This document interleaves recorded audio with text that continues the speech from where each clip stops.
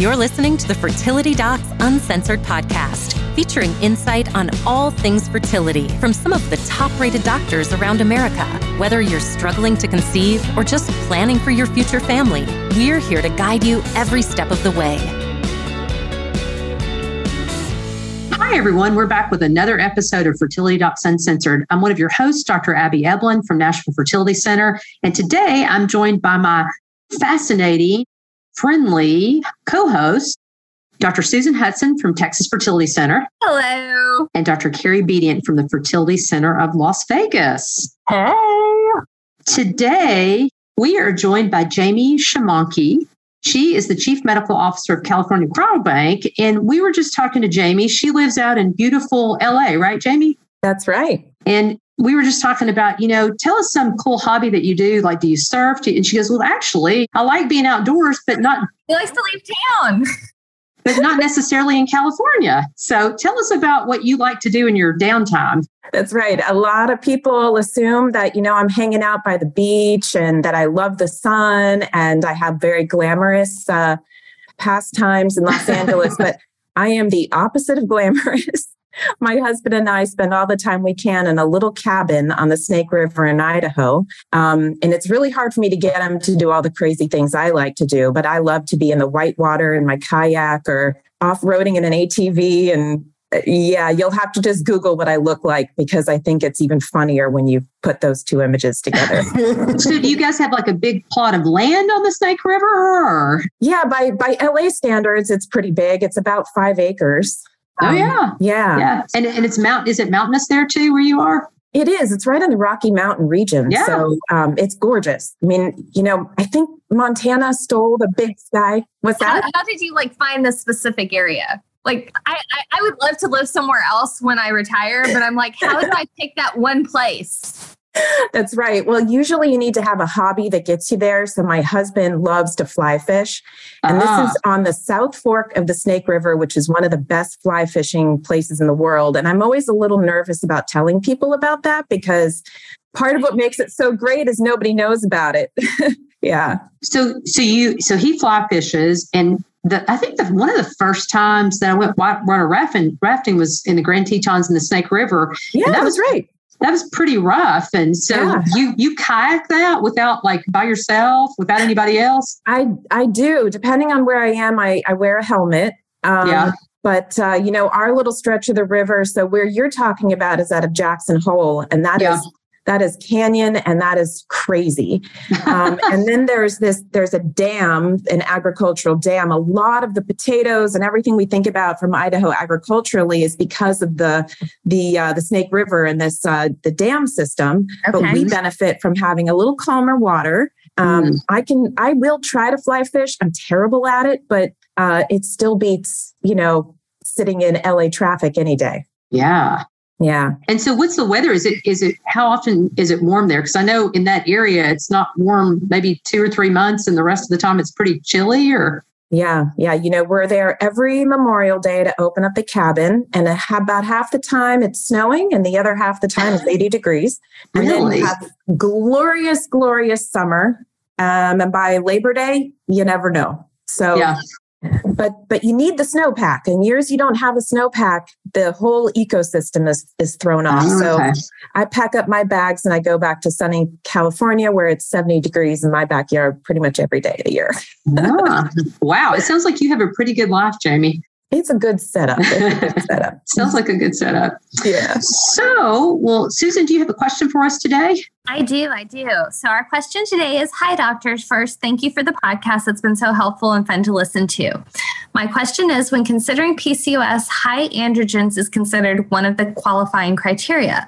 What exactly is a high number for women in her early 30s? My level was 70, which was flagged as high. However, when searching Dr. Google, some things came up saying that 70 was normal. For reference, I'm 31 with very irregular cycles, usually longer than 45 days, and I have not scheduled with an REI yet, just being seen by my general OB-GYN. Thanks so much. Appreciate your time.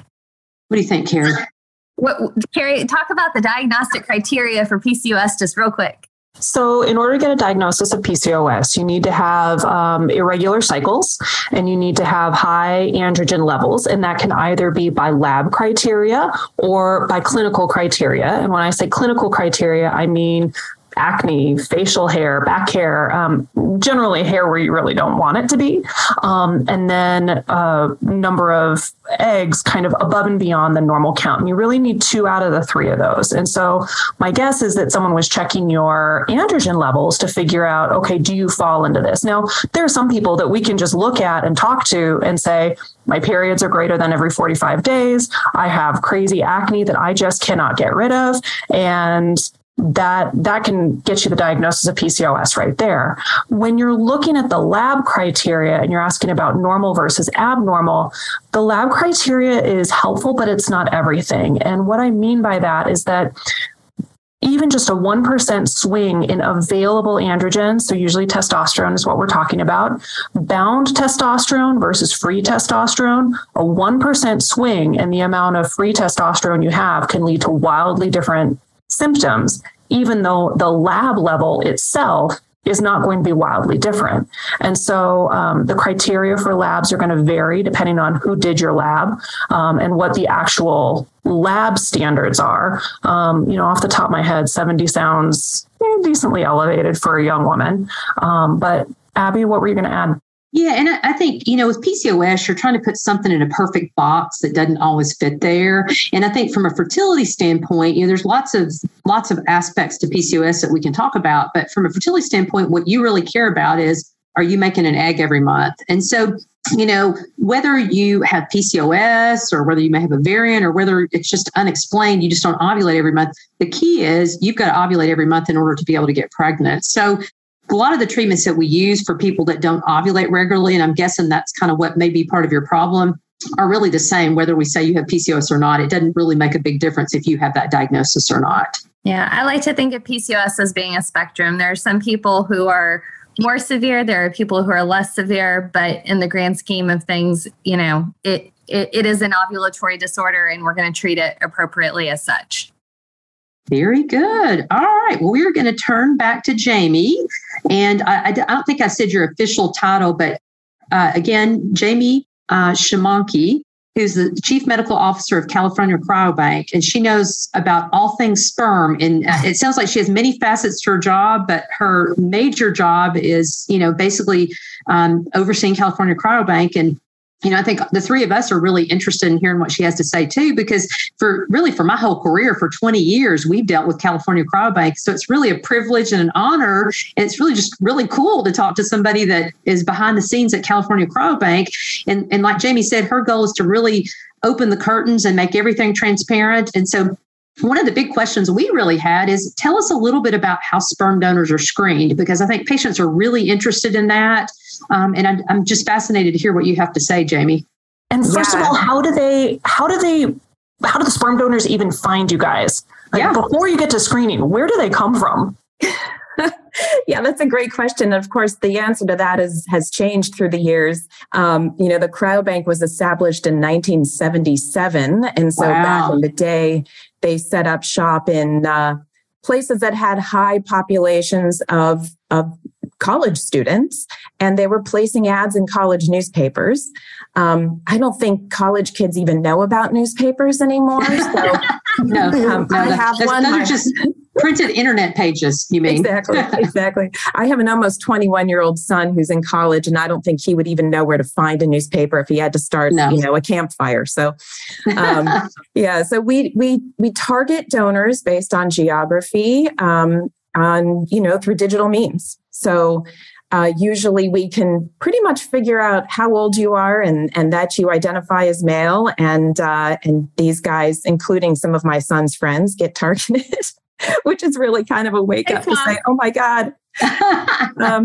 But, the other thing is that we've seen the average age of both applicants and qualified donors increasing through the years. So where it used to be really more focused on college kids, we find, and as I take you through the process of how somebody gets qualified, really those younger guys, they don't qualify as readily. And so the average age is really more in the 25 to 28 year range now. which still sounds very young that's still really young. And is there an upper limit then? And you may talk about that in the screening, but is there an upper limit for donors? There is an upper limit of age 40, which means you could enter the program up to age 38. And several societies, including ASRM, actually recommend that as the upper limit. And the main reason is because we know there's an increased risk of certain genetic conditions, primarily autism, that's been identified and associated with older age of men and sperm. So that's the upper age limit. And as I said,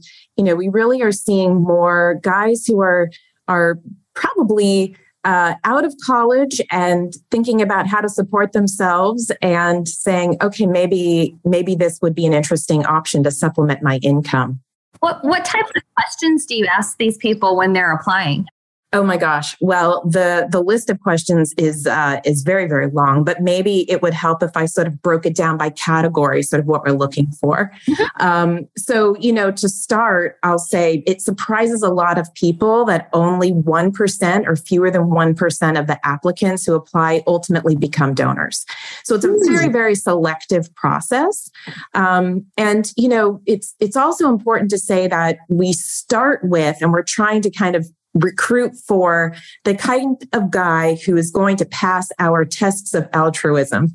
And we'll get into that a little bit more in the psych screening step, but it really all starts with a message around be a hero. So yes, people are typically looking to supplement their income, but more than ever, the guys who apply and who are interested in our ads either were conceived by IVF, or they have friends or they have gay friends who are dependent on sperm donors. So they have some kind of personal connection. And so we do wind up sort of screening for these guys who are more altruistically motivated. So that's the very beginning. And then one of the very first things that we're screening for, of course, is sperm quality. So a lot of men are surprised to find out that they don't have great sperm quality. And I know there's even been reports of this in the lay press recently around declining quality of sperm. And it's real. I mean, we've done a lot of retrospective analysis, and we see that over the last few decades, the quantity and quality of sperm has declined. So that often actually disqualifies people off the bat. So in what criteria for sperm amount do you, obviously it can fluctuate from sample to sample, but, the most recent WHO criteria, seems to be very low compared to the criteria a long time ago. So where do you guys aim for? Do you aim for somewhere in the middle, or? Yeah, no, we're actually, WHO criteria we've considered, especially from a morphology perspective, because we don't have a lot of good surrogate markers for what makes quality, healthy sperm, if you will. But we're also trying to make a number of vials every time somebody donates, because that ultimately makes it economically more efficient for the process. And so our criteria for a donor to qualify is much higher than what we would consider from a clinical perspective as being normal. So it's a very different evaluation than if you're evaluating a reproductive couple. So you're going to have to be even more normal than the normal person. That's right. And we do give them a lot of opportunities because, as you mentioned, it's totally correct. From one week to the next, you could see differences in sperm count. And that could be influenced also by, these guys don't always tell the truth when we say, when is the last time you ejaculated? And they say 3 days ago, and it was 3 hours ago. So there's a lot of things that can influence that. And we never want to send somebody away with the idea that maybe I'm subfertile. But if we do get an indication that maybe their sperm count isn't what you would expect for an otherwise young, healthy man, we will give them the information they need to follow up on that. So what other areas do you look at? So you look at sperm count, but tell us a little bit about kind of the categories of questions that you ask. So the other major category, what we're looking at is in the psychological evaluation. And interestingly, this is newer to be evaluating sperm donors with psych evals than egg donors. An interesting comparison, I think. We started this about 6 years ago or so, and it's conducted in a 2-step process. So there's a clinical interview.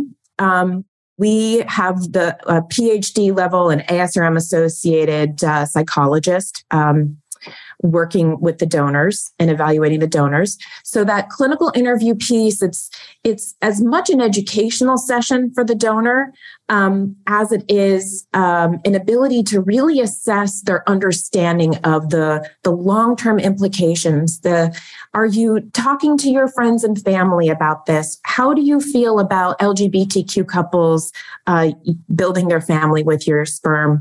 Are you estranged with family members? Are you going to tell your children? There's a whole bunch of questions that these guys have not thought about, but really impacts their ability to make an informed decision about whether they want to do this or not.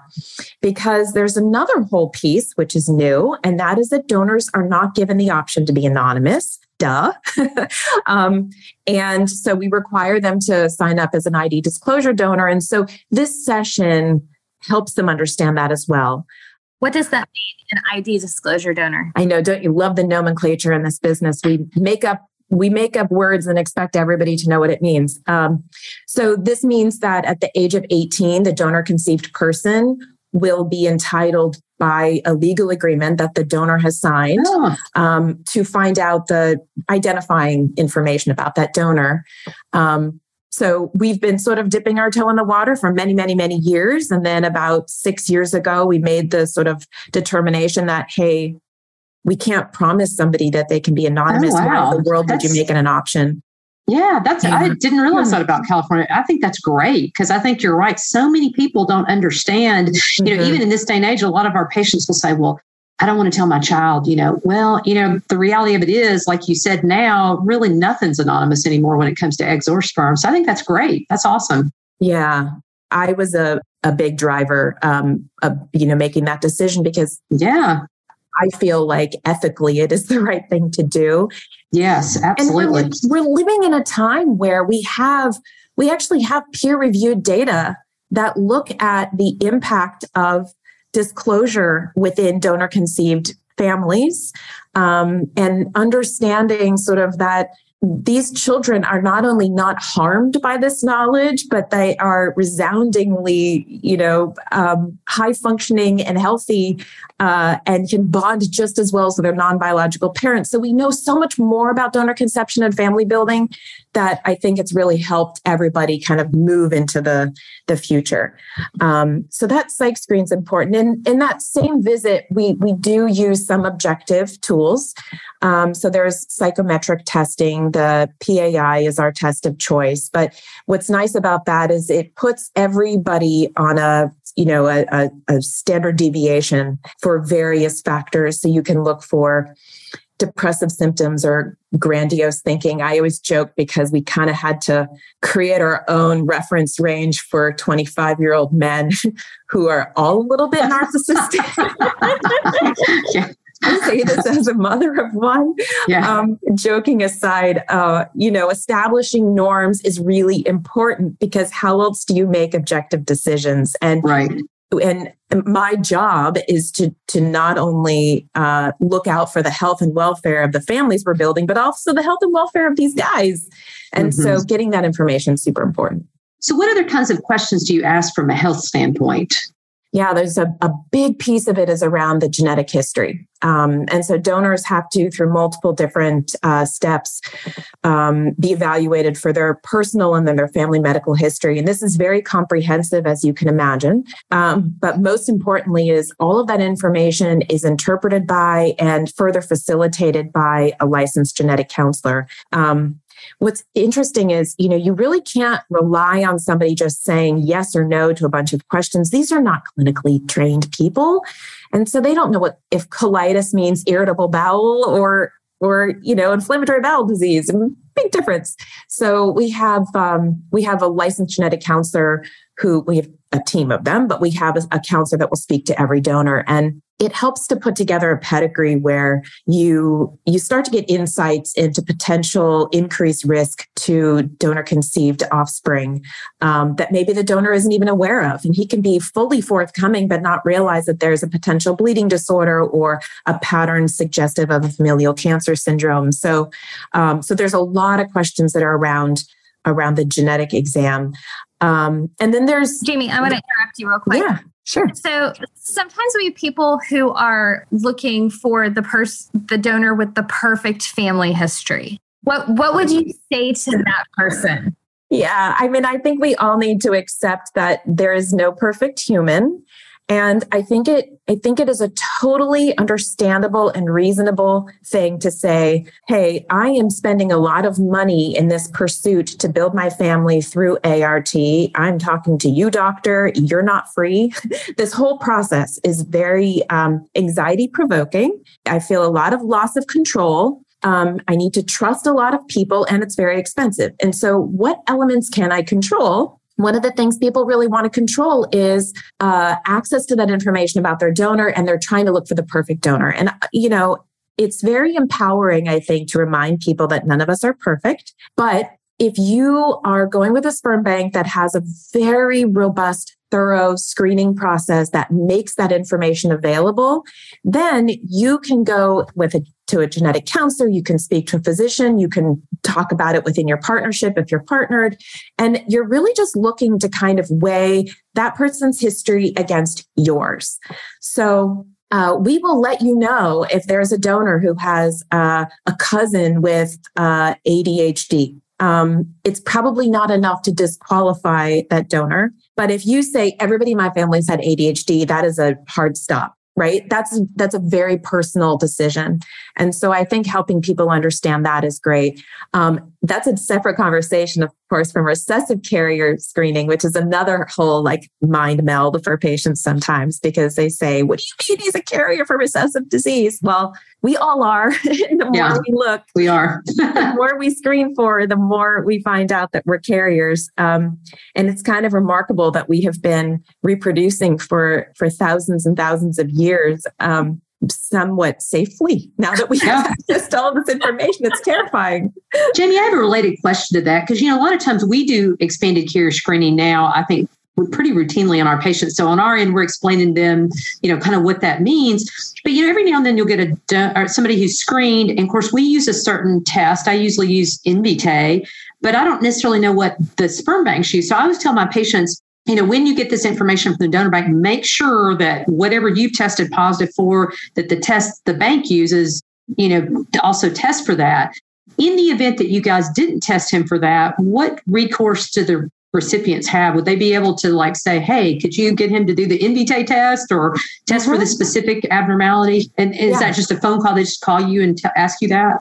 Absolutely. And I don't think that it's common for sperm banks to do that, but because we have this genetic counseling team, they're really there not just to screen the donors, but also to help the recipients sort of work through this genetic matching process.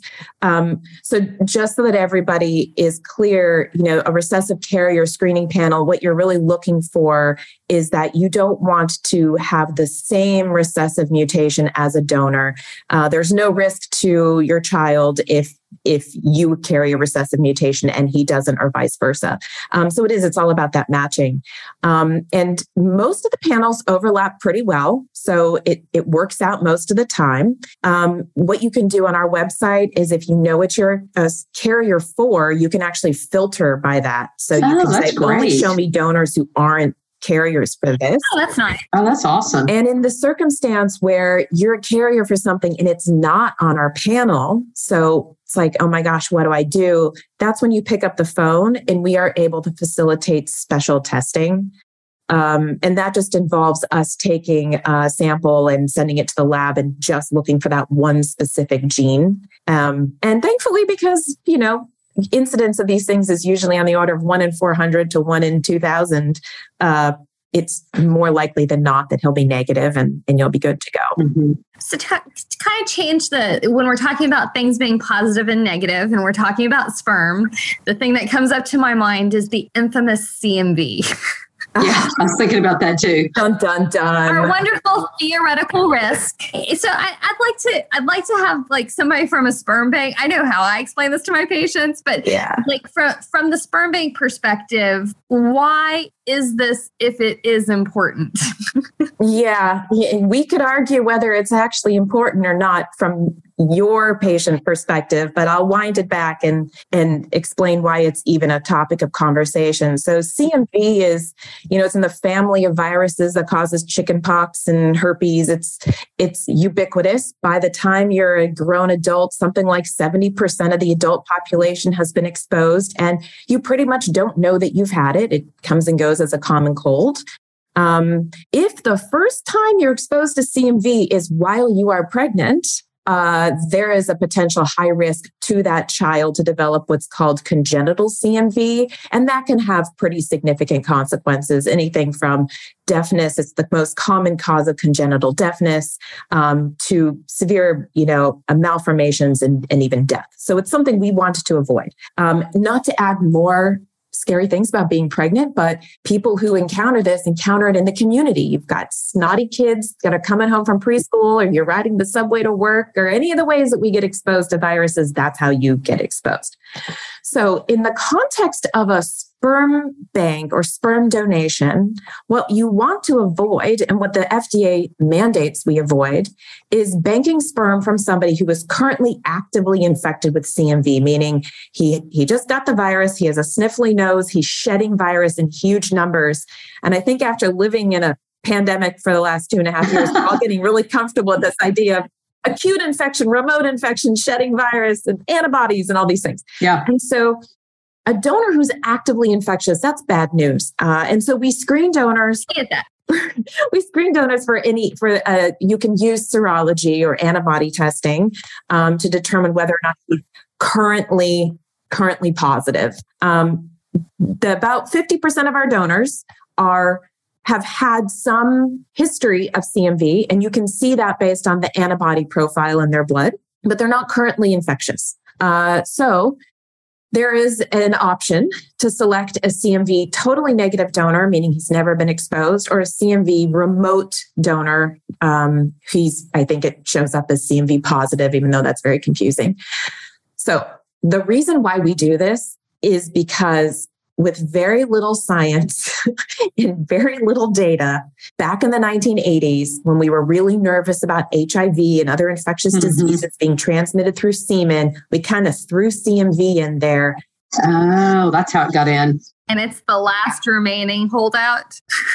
Let me tell you, we ship vials to 40 countries. We ship vials of sperm to about 1,500 locations in the United States. And there's about 350 reproductive endocrinologies, like IVF centers. So that means there's a lot of places we ship sperm where they're not reading ASRM guidelines. They don't know about CMV.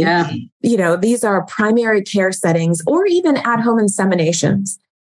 And we have been around for 45 years. I have never ever heard of a person getting CMV from a donor insemination. So just empirically speaking. So good to know. That is so good to know. Empirically speaking. Now, medical legal, I would advise you to make sure your patients have heard this spiel or read it somewhere and signed off that they understand. And then I would feel very comfortable allowing a CMV negative donor CMV negative patient use a CMV positive donor, but you must make sure that they understand and they sign off, because it's just little me out there saying, I don't think it's a big deal. And here's all the empiric reasons why, because that's not how our world works, unfortunately. Yeah. Well, that's good to know. Good information. So what other infectious disease screening do you do? And I know there's a certain FDA panel, so you may want to kind of go over that. Is there anything outside of the FDA panel that you do? Yeah, absolutely. So most of the infectious disease screening is prescribed by the FDA, so not a lot of creativity there. One of the differences between, say, an egg donor and a sperm donor is sperm donors are coming in to donate 2 or 3 times a week, and they usually do that for a matter of months. And so this panel gets repeated multiple times, and the sperm actually has to be frozen in quarantine for 6 months with another negative panel before it can be released. So the sperm supply from an infectious disease screening perspective is really, really, really safe. And we know how safe the blood supply is, but we don't quarantine blood for 6 months. So it's very safe. In addition, a donor will have periodic physical exams. And so the physician will be evaluating for certain indications of genetic conditions, but also signs of infectious disease or track marks, sort of proxies for maybe unsafe behavior. But a lot of what we're screening for, we have to do so in what I call indirect methods, because you can't really, we don't have, for example, a good test for Zika virus, and it's not the virus du jour anymore, but we still have to screen for travel history. And it's the only way we can proxy for a potential exposure to Zika virus. There's also, we have a long list of questions that are meant to screen out for things that we don't directly test for. So herpes, HPV, and just general social behaviors that are, I kind of put it in a category of things that your mother would disapprove of. And so, again, humans are not perfect, and we allow people to be people. We're trying to screen them psychologically to make sure these are people that are telling the truth. And then we are asking them repeated questions so often that any inconsistency is also an indication they may not be telling the truth. So after somebody's in the program for the period of time that they're with us, we have very good insight into this person. And as a result, really from an infectious disease perspective, really, really safe sperm. Do you have any criteria for tattoos? Because as I think back over, the last decade and prior to that, tattoos are now really, really common in all of our patients. And, kind of back a while. Of egg donors who don't have tattoos. I'm just curious about sperm donors. Yeah. Yes. I mean, is there like a 3-month window? Like if you've gotten a tattoo, you can't, or is there any limitation? Yeah, there's actually FDA guidance and New York State guidance that's helpful. And I can't remember the specific window off the top of my head, but there is something in black and white related to that. And then the absolute no, the hard stop is somebody who has a home tattoo or anything that might have been received in a dirty environment. So if you've been to a tattoo parlor that's licensed and sort of meets all of our standards, I've never walked in a tattoo parlor myself, so I don't really know what those standards are. But yeah, no, we do have that. And the other one that's so interesting is we've seen in the last 10 years the reported use of marijuana. That's another thing that it used to be, if you used it, I don't know how honest people would have been about using an illicit substance, which is now legal in many of the places where we recruit donors. And so the recreational use of marijuana is another one we've had to kind of put some parameters around, like how much is too much. And I've been asking our sort of counterparts in the research world for better indications of health of sperm beyond just what we see under the light microscope, because I suspect a lot of the social history, alcohol use or marijuana use, we can limit it. Tobacco smoke is an absolute no tobacco whatsoever. Marijuana, pretty limited. I don't like habitual use. Do y'all check nicotine levels for tobacco? You know what? We do not. And that's a big difference between egg donors and sperm donors. That's kind of interesting. Chewing in the South, we have a lot of people that chew tobacco. So they don't smoke, but they chew. Right. And now everybody vapes. Yeah. Yeah. Everybody vapes. Yep. So, again, the risk factors there have more to do with the quality of sperm. And so what you're trying to do is get a comprehensive enough picture that you can say the sperm that's in the vials is capable of inducing a healthy pregnancy. And so again, you're not going to get a perfect circumstance, and we don't hook everybody up to a lie detector test. But generally speaking, you can get pretty good correlation between a reported social history and the way the sperm looks. And we've even told donors a lot of times or potential donors will come in and fill out their questionnaires. And if we feel the substance abuse on any of these scales is a little bit, or use, not abuse, I should say, is a little bit higher than we'd like, we will say, cut back to this amount. We'll see you in 3 to 6 months. and they'll come back if they're motivated, and their sperm will look a lot better. And it's the first time these people have said, oh, do you mean there's a consequence to what I do, what I put in my body? Yeah. And what changes do you actually see? I've always felt like morphologically the sperm changes with more marijuana use. Do you see that? Or are there any other changes you see in sperm with alcohol or marijuana? Yeah, no, we absolutely see morphologic changes and just decline in motility and count. Overall. So all of the above, basically. Yeah, all of the above. Interesting. And marijuana is one of those that stays in your system for so long. It's, it has that, it has the affiliation with fat. And so it can be found in your system for a long time. So that's why we'll tell people 3 to 6 months. And we know it takes about 3 months to sort of create a new batch of sperm cells. So somebody who will be compliant enough to or motivated enough to listen to the advice and come back, those guys tend to make pretty great donors as well. I mean, a lot of times they've just never thought about it before. So yeah. So you've mentioned a couple times about, guys coming and donating multiple times and things like this. One thing that's always, especially recently in the media and Netflix, are these situations where there are donors who have an exorbitant number of children and things like that. How do y'all deal with that type of thing? Is there any type of monitoring of that type of situation? Yeah, so I think it's really, really important to establish the difference between, first of all, using a donor that you might connect with on social media. All of these things I described that we screen donors for, including the legal protections and all of this, do not exist. And you have no idea how many other children that guy will produce because you have nobody's looking at it. So there's that piece.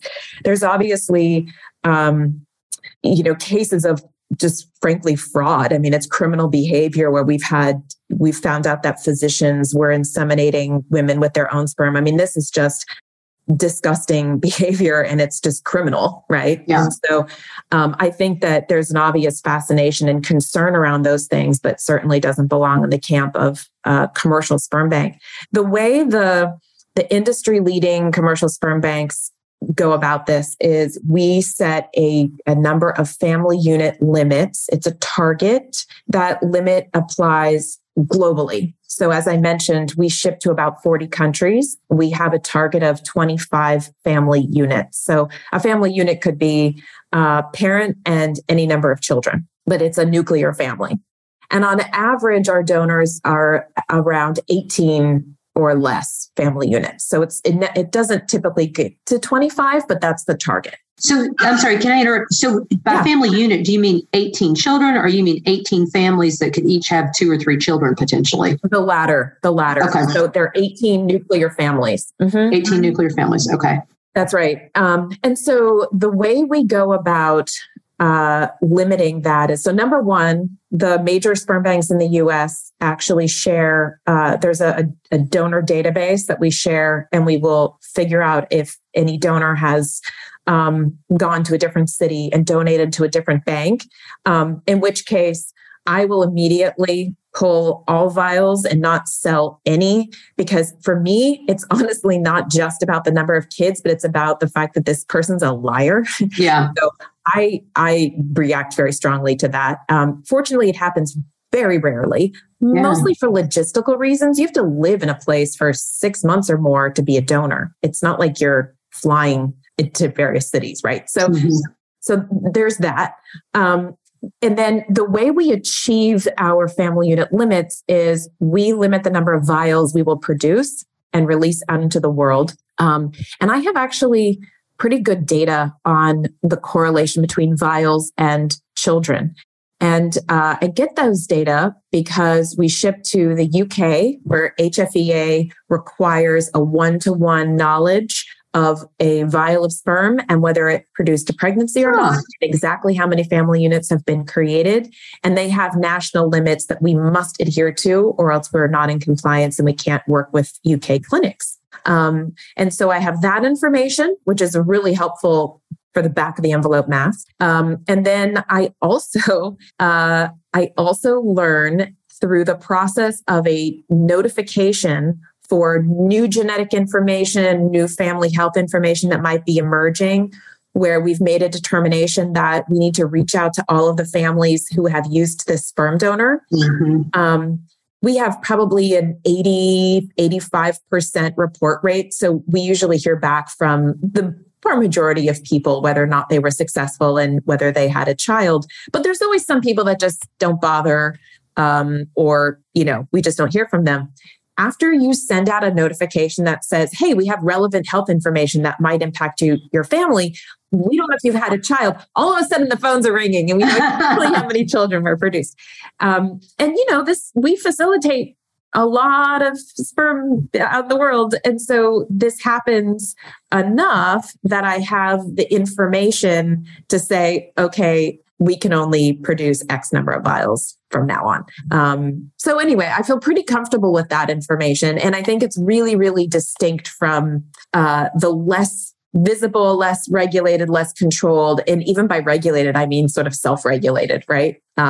Ways of accessing donor sperm. So I have one last question. When you talked about the nuclear family, a lot of times when I have couples that are using donor sperm to conceive, I'll always mention, and I try and mention at the beginning, but I also certainly mention it when the patient's pregnant. I always say, if you really want to have a baby that's genetically linked to this child, it's probably a good idea to go ahead and go back to the bank and order more sperm and keep it stored so that, 2 or 3 years from now, when you want to have baby number 2, you'll have that sperm available.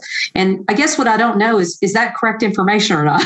No, that's absolutely true. People find they're oftentimes so focused on just having this first child, and they're not really thinking the 5-year plan.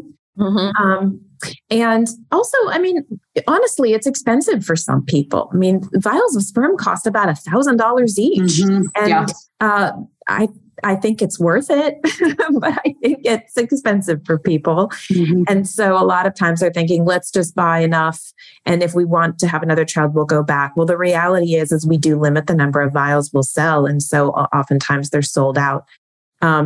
What California Cryobank's been trying to do is to hold back a reserve of vials that will only be available to people who have proven that they have a child already by that donor. Yeah. And so we try to keep that family bank, but it's not always feasible. So if we have somebody who comes back and they didn't do that previously, it's worth at least contacting the bank to see if there are any additional vials available. Absolutely. And we'll even reach out to the donor and try to facilitate additional vials. There's usually some cost to doing that because it requires us to bring him back in and requalify him.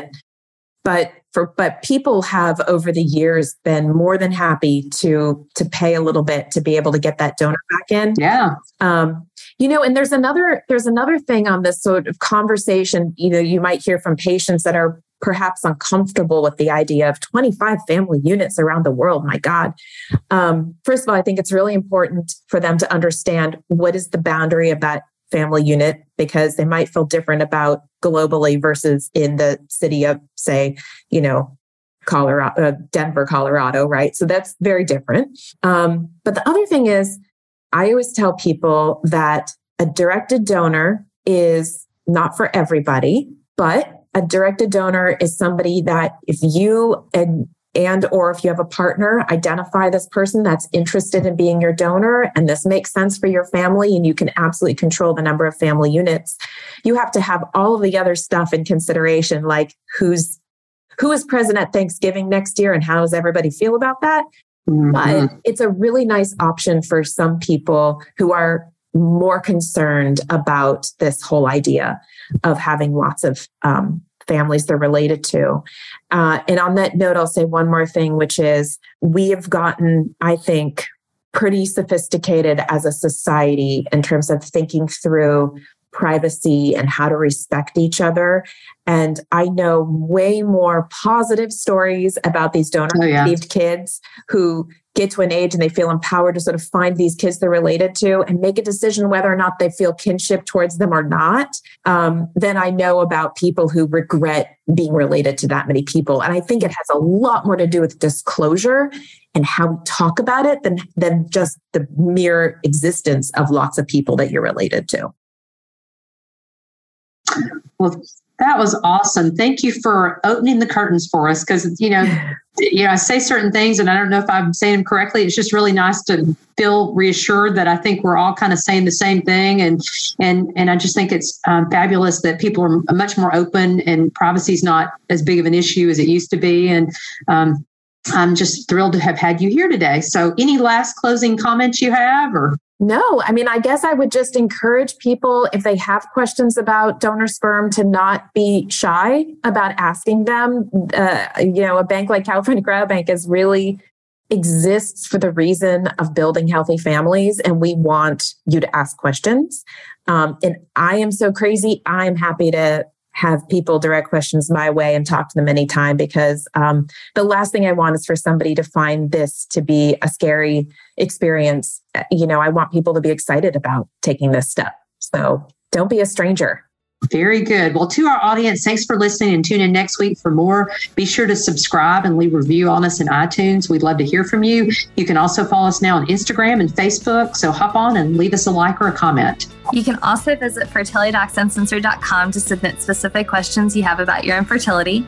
All questions will be asked on the podcast anonymously for the Ask the Doc segment. So don't hold back. We also love episode ideas, so let us know what you're thinking and want to hear. As always, this podcast is intended for entertainment and is not a substitute for medical advice from your own physician. All right, we'll talk to y'all soon. Bye. Bye. Bye.